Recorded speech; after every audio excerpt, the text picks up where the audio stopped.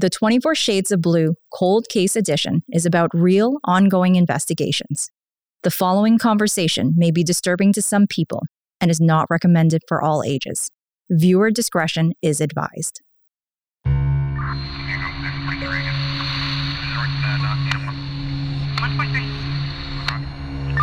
In the late hours of January 25th, 2004, Maysam Sharifi and his friends headed to a bustling club in midtown Toronto. What started as a night of revelry quickly turned to tragedy. As the group made their way out of the club, chaos erupted in the corridor. Gunshots rang out, leaving Maysam crumpled on the ground. Panic set in as the crowd scattered in all directions. Little did Maysam's friends know when they arrived at the club that they would be leaving without one of their own. This is 24 Shades of Blue Cold Case Edition. I'm Anna May, your new host for this series. I'd like to welcome back Acting Detective Sergeant Steve Smith to the show. Welcome, Steve. Thank you for having me. So, this case, it's just so unfathomable. Can you walk me through the events leading up to this murder? Yeah, Mr. Sharifi and his friends were obviously out for a night of partying in Toronto. They had been to a few clubs and such, and then they decided to go to after-hours clubs after the original clubs had closed. So, strangely enough, on Geary Avenue, this was a second floor area, and there was actually two after-hours clubs working in the same area at the same time. Both were fairly full. There's probably over 100 people in both of these clubs. These weren't well-maintained clubs. These were more about making money for the people that were running them, putting as many people through as they possibly could, collecting their money for the night. And once the nightclubs were found out by the police, and it was over with. So they had 100, maybe just over 100 people in both these clubs. About 5 a.m., they both emptied out for the night, and people started to leave. And obviously a gunshot rang out in the hallway, and Mr. Sharifi was shot right in the head and left to die in the hallway. Nobody actually ever called this in. So police and fire ended up showing up because later in the morning, someone actually pulled the fire alarm. They must have seen the body in the hallway and went out and pulled the fire alarm. And that's why first responders actually showed up. Oh, that's incredible. And it's so tragic. I want to take a step back, though. I want to know more about Maysam's personalities and character. Let's talk about him. Yeah, he came to Canada as a youngster from Iran, and he was here living in Toronto. At the time, he wasn't working, but he was looking for work and hanging out with his friends, spending social time out. And like we said, on the nights in question, they were out for a night of partying, ended up at this after-hours club.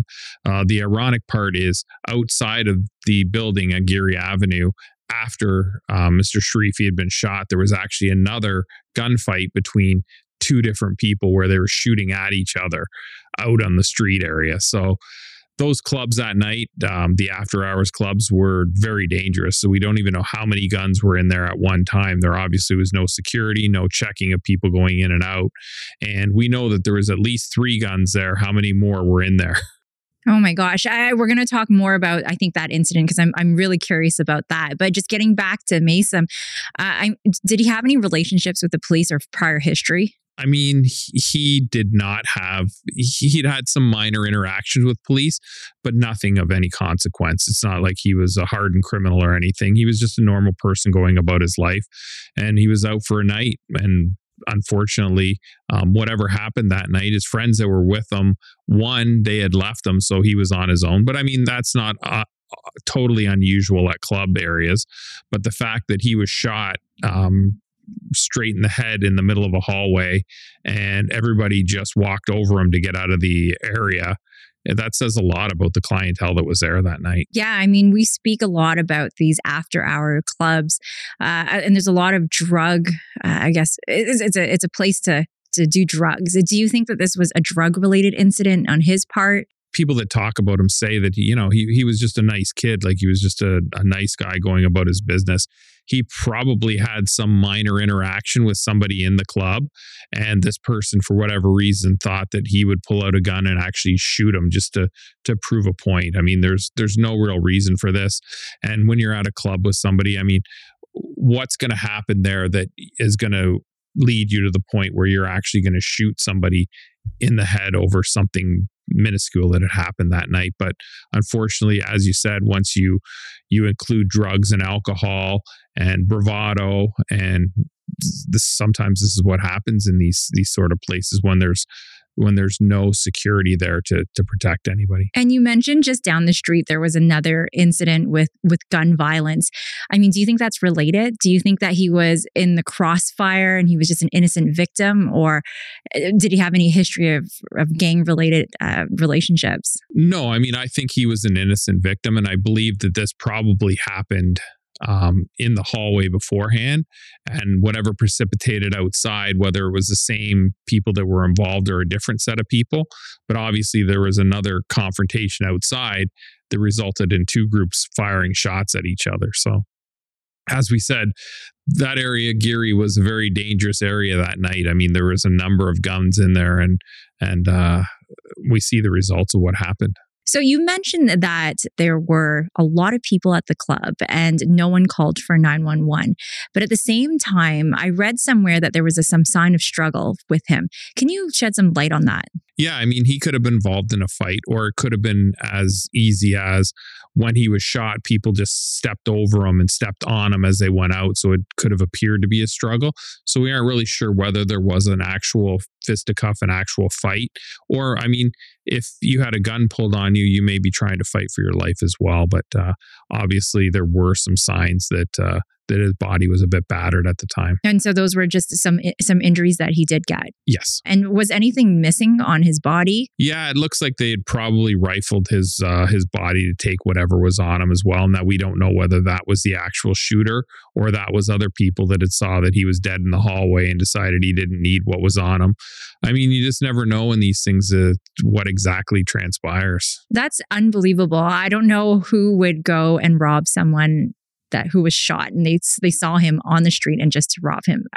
Yeah, it's unfathomable that people would A, walk over a dead body and not call the police, and B, that people may rifle a person's body and take his possessions because they figure he doesn't need them if he's been shot dead. Mm-hmm. But they aren't bothering to call for help. I mean, not saying that he would have been able to survive if they had, but I mean, whenever these things happen, the quicker you get medical treatment, the more likely you are to survive. And what evidence have we been able to gather so far? In reality, the only evidence we have are the shell casings. And again, we're going to utilize science now and in the future to hopefully be able to create some forensic evidence off those shell casings. Mm-hmm. And so I know you mentioned again about the shooting that happened afterwards, and there was a woman present during that second shooting. Can we talk a little bit about that situation and about that person? Yeah, I mean, whenever there's a firefight out on a street, it becomes a huge event, right? There's people out on the streets anywhere in Toronto at all times of the day and night. And there was a young lady there as well. And I mean, certain people were willing to give us some information as to what occurred. But again, we don't really have a nexus between the shooting on the street and the shooting that happened upstairs. Could it be the same people? Possibly, but we don't have physical evidence to say that it was at this time. Mm-hmm. It's unbelievable. You think that the streets of Toronto are safe, but yet things like this could just easily happen out in the open, and you just never know, and just might be in the wrong place at the wrong time. Yeah, I mean, most of the time, Toronto is a safe city. You compare it to other big cities, and Toronto is relatively safe. The unfortunate part is there's very small amount of people in this city that don't want to follow the rules. And as you said, the thing you don't want is people that are there and innocent bystanders and someone being shot in some sort of beef that was going on between two groups. But you just never know, right? You never know where you are and what could happen. And we've seen it all over, not only our city, but all the cities in North America. Violence can erupt at the drop of a hat over virtually nothing. Mm-hmm. And I really think it's the responsibility of the public and all of us in the community to keep Toronto safe. So do you have any last words or messages to our listeners? Just the fact that if anybody does know anything in regards to the shooting or was there on Geary Avenue that night, it would be something that if you saw it, it would really stick in your mind. It's not, the average night out in Toronto when you see someone shot in the head and dying in a hallway. This would leave lasting effects on people. So if someone was there that night, it's been a long time, but feel free to give us a call. Let us know what you saw. The smallest detail may be able to bring us to arresting the person that committed this homicide. You can go through Crime Stoppers. You can call us directly. You can come through the podcast show, whatever works for you to get us that information. That's the most important part. And on that note, it really is everyone's responsibility to keep Toronto safe. So thank you so much for that. And thank you for joining us, Acting Detective Sergeant Steve Smith. And thank you to all of you for listening in. This is 24 Shades of Blue.